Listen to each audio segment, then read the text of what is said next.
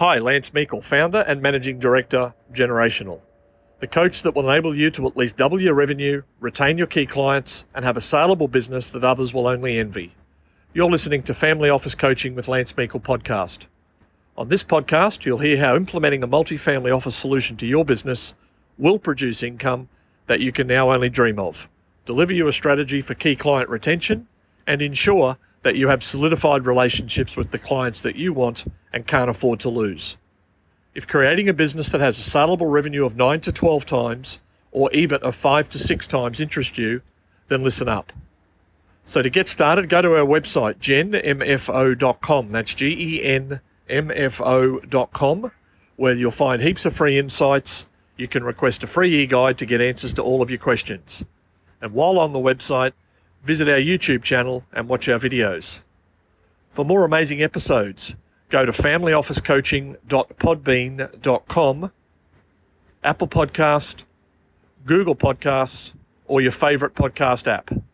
If you want to start making money now and have a more rewarding career, then take action by contacting me personally via LinkedIn so we can get started.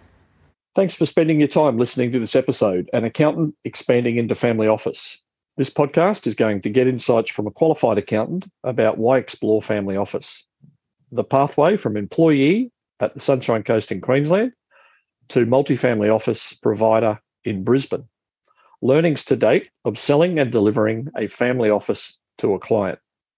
Let's jump straight into the information for making you money. Chris Davey, who is with me, is a qualified accountant, father of his 3-year-old son, Nikita, which I hope I have pronounced correctly. We'll soon find out. An overall good person. Chris approached me circa 12 months ago to assist with family office coaching, and I'm pleased to say he's onboarded his first client, and the second, hopefully for Chris, is looking likely any day. So Chris, hello, welcome, and thank you for your time and agreeing to share your journey with us today. Thank you very much, Lance. Pleasure. How did I go with the pronunciation? Did I get Nikita right? You did. Spot on. Very good. That's his formal name. We just call him Nika for short. So, Nika. Okay, yeah. Nika. Yeah. Nika. So his mum is Ukrainian heritage, so we decided to go with a traditional Eastern European name. I hope if he takes cricket up, I hope he becomes a bowler, mate. Otherwise, he might get some sledge on the batting side for a Nika name. That's pretty cool. Righto, side issue. So, Chris, let's open it up. Interesting journey, that's for sure. How, I'm sure some of the audience would want to know this question. They know if I was in the audience. How and why did you go from what I would glean, maybe it's not accurate, but I would glean a safe and secure job as a qualified accountant on the Sunshine Coast, which most people would aspire, especially post-COVID, to have that sort of lifestyle and that placement, to being and selling your first family office? That is quite a journey. So I grew up on the Sunshine Coast, and I've been in the accounting industry since the early 2000s. I was working in predominantly public practices, working my way up, learning the ropes over the years, and it would have been around about 2014 I moved to Brisbane for work opportunities, basically. So I do love the Sunshine Coast. It was difficult to get some work that I was looking for. So moved to Brisbane, worked in a couple of commercial roles, and then took on a role at another public practice, which I stayed at for 5 years. Eventually decided to go out on my own and start my own business, mainly because I felt as though the accounting space and being siloed as the numbers guy was somewhat limiting. So I've established my own firm, Accountica, and what we do is we connect money with meaning. So that's where I found. When did that journey start, Chris? When did you go out on your own? How long are we talking? That was 2021. Oh, recently. So relatively recently. Yes. Yeah. So that's what's led me to family office, as I've found that basically what I need to do is wear multiple hats. So as my accountant hat, my clients expect certain questions. And maybe they expect certain answers. yeah, more to the point, yes. Yeah. But with the family office hat on, I have the ability to kind of ask the bigger, more meaningful questions and really get down to root causes and what we're all doing this for. So how's the home life and the mental health gone with that? What I would say is a fairly radical change. Yeah. So running my own business for the first time, it's always a challenge, you know. It's I now wear multiple hats. I'm marketing, I'm sales, I'm the guy doing the work, I am customer success, I'm everything, as well as the numbers guy, yeah. Yeah, numbers guy, as well as family man. So it's a juggling act. And just, I think the biggest challenge is prioritizing what needs to be done first. Yeah, and stepping into a new sector, which we'll get to in a minute, but stepping into a new sector doesn't streamline that outcome. Oh, no. No. Out of the comfort zone for sure. Yeah, and any regrets with that decision to date? None whatsoever. No, my as you alluded to, I have my first family office client already, and so far they are extremely happy with the service provided so far. And I had been working with these guys for a little while prior as accountant also. So just moving to this family office model, we've been able to just kind of take them to the next level, I guess. Well, let's flesh that out. What to that statement, the next level, for our audience, how would you share to the audience what you thought a level was to make that statement that there is another level? What is the deficits between the two levels, if you will? I would say the major difference is with the alignment and synergy of the people working around their family now. So to be specific, we have myself as family office advisor and accountant, as well as financial planner, and the lawyer around. The major one we've done so far is a joint venture property development. So that's something that, although they had professionals around them in the past, they were not really sure about the family's long-term goals, benefit, and strategy.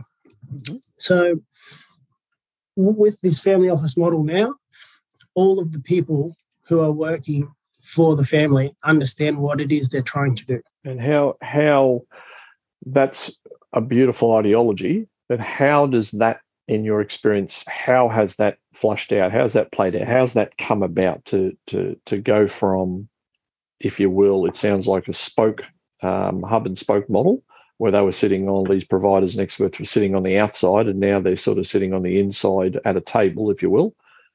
How did that come about? Given they had all those professionals that you've mentioned, the lawyer and the financial planner and the accountant's number guy, what and how has that come about, and what difference has that made to the actual mum and dad? I'm guessing is the case. Yes, I would say the major difference is in the past. Yes, they had these professionals, and they were all working for the family, but they were not working together. Okay. I was the numbers guy. I was doing my numbers. The financial planners, they were over there doing their thing. The SMSF team, they're over there doing their thing. Yes. The mortgage broker, they're over there doing their thing. And it was infrequently that we would actually speak about things together. Okay. So now with the family office model, we are able to do that more frequently when required. So as an example, with the property development,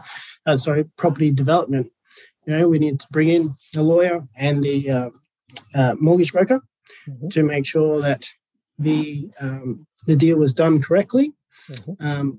crossing the T's, dotting the I's, all the way along. So now we have the team of people working together and fully understanding what's going on at any point in time.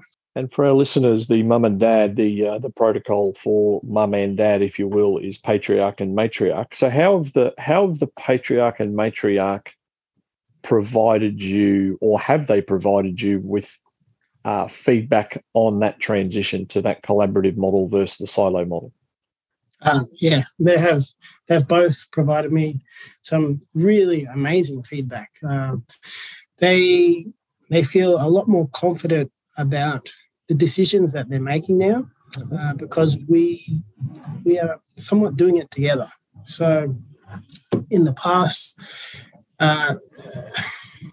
they are currently business owners, and they were making the majority of the decisions by themselves and with me occasionally. Now we have a much more structured model of, okay, here's what we're doing now. This is what you've told me you want to do in the next 3 years, 5 years, 10 years, 20 years. How are we actually going to do that and create that strategy? So the major feedback I got is they now have more peace of mind around their business, their risk management, and the effective governance of their entirety of entities. Would it be fair to assume they are receiving some pain and awareness of what actually goes on behind the scenes that they weren't prior, given they're more respected and having their voices heard and asking questions from these providers? That's a tough one. I'm not sure how to answer that question, actually. Yeah, because my observation would be that people don't know what they don't know. They pay someone, they do a transaction, they do what they do. Therefore, it's relatively sort of frictionless. It's relatively painless. And they pay, the thing gets done. We paid you to do whatever you did, whatever, it's all good. And Yes. this collaborative model is now bringing questions and thought-provoking answers required to decisions that weren't previously made on the run, or sorry, they were made on the run, but they weren't considered collaborative type answers, and therefore they're getting a sense, I'm gleaning, that more time and consideration towards an end target is needed to get a better outcome as opposed to point and shoot. Definitely. So, yeah, with the longer term strategic planning that we now have in place. So despite working with these clients for quite a few years, as I said, we're siloed as the accountant. So really just getting down to the what this family actually wants to do in the long term has now helped us making the shorter term strategic decisions. And how did you go about getting the answer to that question? Because most people would never have been asked that question from an accountant. Yes, it was a little bit like pulling teeth. So you're a dentist as well as the numbers guy. Okay. So, yeah, if you don't stop and think about what it is you're doing all of this for, you are constantly going to be busy, and doing what? What are we doing it for? So to actually get people to stop and think about it, step back, say, all right, we're busy. We've got all these things on our to-do list. That's cool. But why? Yep. And some people do this often. Some people don't do it ever. And if you haven't done it ever, then it's a really, well, I think it's personally a requirement for my life. And I think it's extremely beneficial for everybody to do. But to actually do it's really difficult. Yeah, I imagine it would be confronting for the patriarch and the matriarch to be confronted with those questions from a numbers guy or a dentist. I think it'd be fairly confronting to have to deal with those, to deal with those thought-provoking issues. To sit down and actually have the answers to those questions means having that discussion that most people, from my experience, avoid. They don't have to answer them because they're not asked the questions. But when they are asked the questions, they choose to either avoid them, and one of the two normally choose to want answers, if not both. Yeah, so that process was exactly like that. I was asking some thought-provoking questions and taking down some notes and trying to identify themes for them. So I didn't just throw it out to them for them to try and sort out themselves. Good. What I really attempted to do is just get a feel for what it is that they were telling me and identify those themes. Now I provide that back to them, and they've run with it from there basically and edited to their wishes, because I can't provide them their life meaning, but I can help them. And were you surprised at their lack of awareness, given they seem to be running a successful business from what you're saying? Were you surprised at lack of clarity on a direction? I would actually say no, only because it's somewhat frequent from my experience. Most people that I've dealt with over the years, they're so busy with doing the things that they're doing, especially in this. So I typically work in a small to medium-sized business area. Yes. Anywhere up to 20 mil turnover is typically my maximum. And in this space, everyone is busy. So it's not often that you get business owners that have the time to step back and say, wait a second, what are we doing this for? Yeah, and if they do step back, they're stepping back it from a business perspective, right? An off-site business planning, quarterly review, board of advice type process, as opposed to a life and family perspective. Yes, yeah, that's a really good point. With a clear distinction between the two. Business is business, and for these guys, business is the current means of producing income, but that's just one part of it. How that affects the family and everything else associated with that is totally separate. Yeah, the business is a subset of what you're creating for them and what they think that they will get to one day that typically never arrives, because the business controls the focus rather than the family legacy and issues around that. What about costs? I'm curious to flesh out, and it's not, for our listeners, it's not a rhetorical question. I'm curious to get your answer on this, Chris. With your early days in the family office space, it's always good to push reset and refresh for me, and to hear what's sort of happening on the lay of the land with your established client who's now moved into, through your guidance and stewardship, into family office. Cost for the client. Was cost to the client of their financial planner, their self-managed superannuation fund, their lawyer, their property person, their numbers guy, would you say their perception was that the cost would be dearer because this would require more time, and therefore that was an issue for them? Have they raised the issue around cost of your providers coming together? Yes, you've outlined there's some great strategic outcomes happening, which is great through collaboration.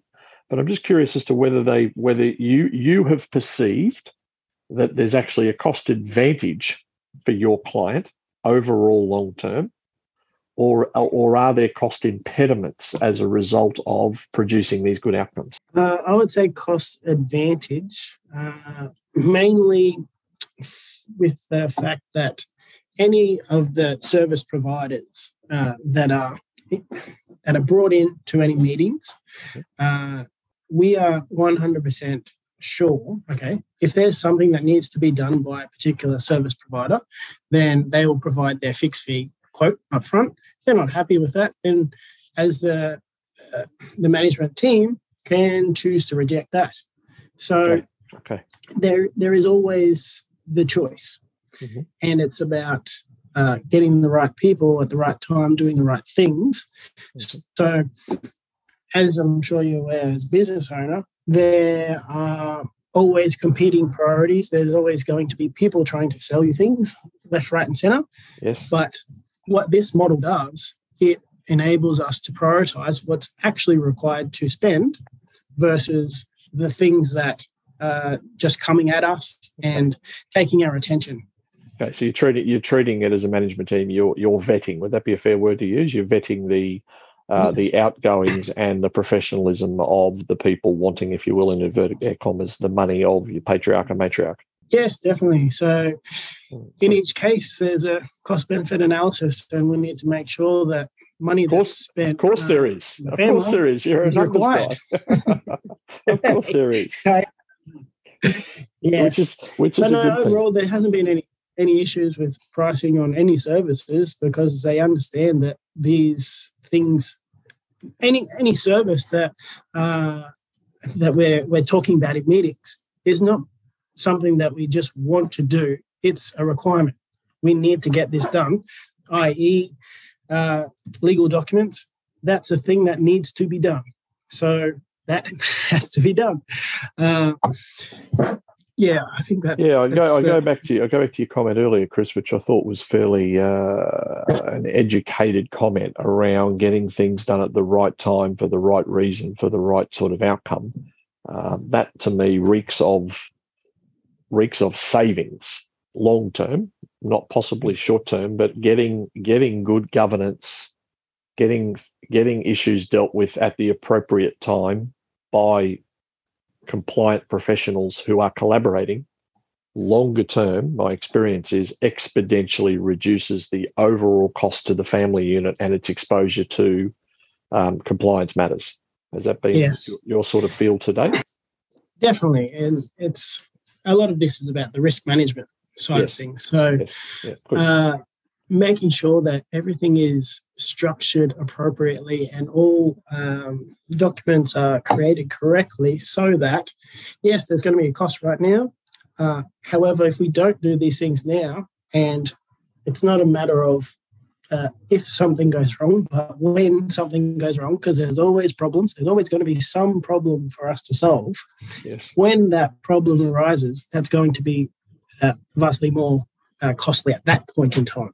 Yeah, and has that been if we go back to your numbers guy hat, or go back to the Sunshine Coast and your managing partner role, if I was to ask you that question then, would you be prepared to speak to whether you would have pushed back on that and felt you were doing everything right and you were already providing these services?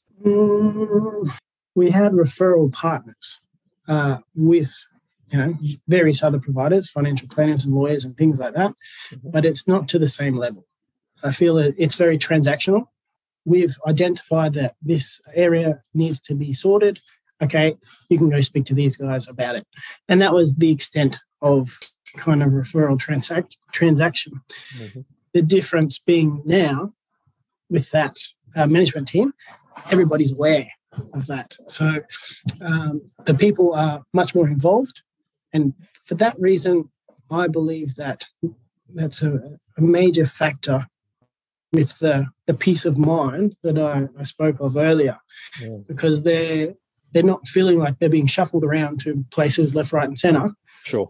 There is people around the family who understand the family. And that in itself must be rewarding for you to experience the comfort they're receiving from having these professionals come together to suit their convenience rather than them get in their car and have to drive to or jump on Teams or Zoom or Whereby or whatever platform and sort it all out themselves. That must be something pretty incredible to watch and experience. Yeah, so I see myself as family office advisor is a connector to and facilitator of solving problems.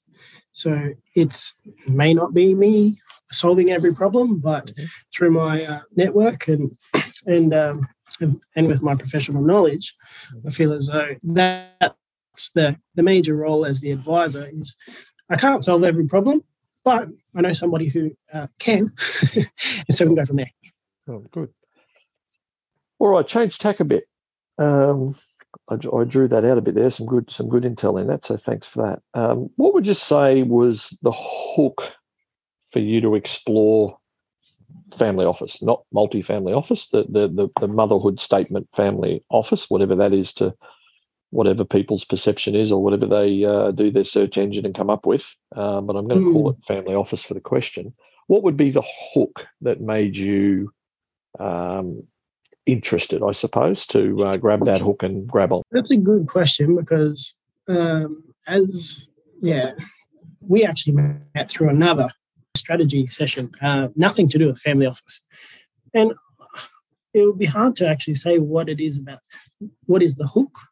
But for me, I saw that was an opportunity for me to wear another hat and create the value that I know I can create for clients beyond the numbers aspect. Okay. So family office was the journey that I needed to go on to be able to have the discussions that I feel as though my clients really needed. So it's client centricity and motivation is what I'm hearing there, as opposed to being driven by the monetarization aspect of it. Because I think it'd be fair to say you didn't even have a clue about what the monetarization of it was at that particular point. No, not at all. And I will say that I came to you after our first chat, and I will also say that I am an inherent skeptic of most coaching. I say this with inverted commas. Sure. Coaching, just based on my feedback with many clients over the years, and I won't go into the specifics of our relationship and that part of it, but what I'll say is that this is the most win-win relationship I could imagine with a coach like yourself. Yeah, and hopefully win-win-win. Testament to you and your model. Yeah, thank you for that. How hard's it been grasping?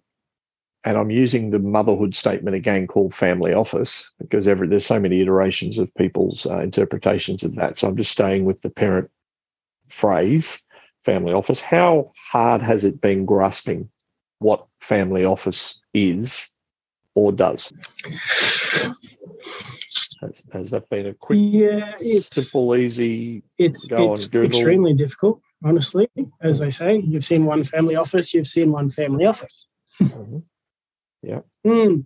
Yeah, and that's one of the things that you will contend with, is that if you have a prospect, say, for a family office client, and you give them this term, family office, they're going to Google it, they're going to find Gates and Rockefeller, and they're going to say, okay, well, that's not me. No, it may be them, but most people are going to say, I'm not the top 1% of the 1% of the 1%, so that's not for me. So bringing it back to the scalable multifamily office model and explaining these major differences is key, is what I've found. Mm-hmm. But yeah, it's a growing space in Australia, and I see more and more people getting into it because of the exact benefits that I'm trying to. And how is it as a new entrant? I mean, my journey in this space started in 2013 for reasons which aren't the purpose of this episode, so I won't go into those. But I'd be curious to hear your answer to how have you found the sharing, the intel, the openness of providers in the family office space to be? Have you found sort of it's a shut shop? Have you found it to be sort of open and transparent? How have you found that to date? Extremely open and transparent would be the answer. So we are, all of us really working together, I think, to advance this space. So as I said, I think there's a real opportunity for a lot of professionals who may be thinking of kind of stepping outside of what they currently are, just doing. Sure.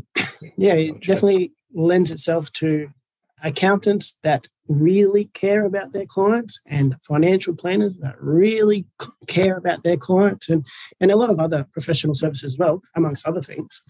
I've definitely got a really good vibe from all the other people in the family office space. Oh, well, that's important, because I certainly didn't feel that in 2013. So hence the question. It's I think it's like the Web3 space. It needs to be a community for it to advance, and people who want to shut down and shut off and believe their head up their backside that they're better or more important through knowledge is power approach all to them. That's not a community that I think is going to survive in 2022 moving forward, but each to their own. Your second client, I mentioned in the opening, whenever that is, that's inevitable. There's one which I won't share with the audience, but there's one that I would say is very likely to be onboarded, knowing what I know about that situation.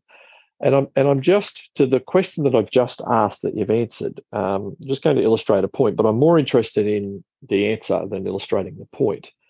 So the situation is yourself and myself met with a female financial planner. The female financial planner had a relationship that was referred to her. She was looking for an answer to provide a solution to this particular situation. At that coffee we had, that was run by my desk with the assertion that it would probably be me. And I very quickly moved that inquiry to yourself.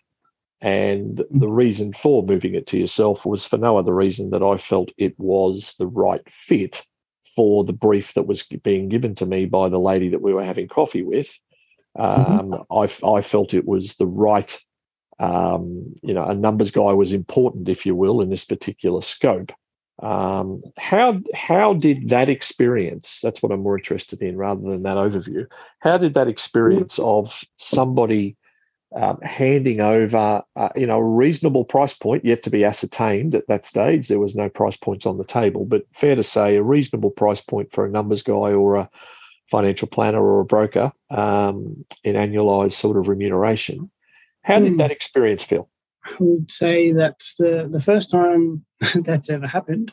It's not normal, I guess, in professional services to refer clients to others if you could do it yourself. So the experience was amazing because I got a really warm lead who was very happy to have a chat with myself and that female financial planner. Overall, it's just something I've never actually dealt with before, that kind of referral procedure process. Most people in business, if they've got a potential client, they're going to grab it and take it and do what they can.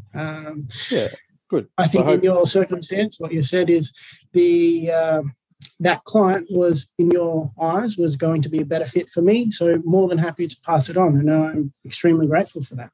Yeah, and I have no doubt by your caliber and your integrity, let alone your professionalism, that that's why I was interested to hear the answer to that question earlier around how have you found the industry. So our audience gets a sense that type of community should not be a throwaway word. It should be something that is genuinely in the client's interest to try to match up a suitable brief and a suitable outcome, because it is at its core dealing with future generations. It's not dealing with the patriarch and the matriarch. It's actually dealing with the longer tail of 50 to 100 years of relationships. So it's pretty important to get it right rather than grab some money and feel as though you're providing some sort of exemplary service. There needs to be that right fit.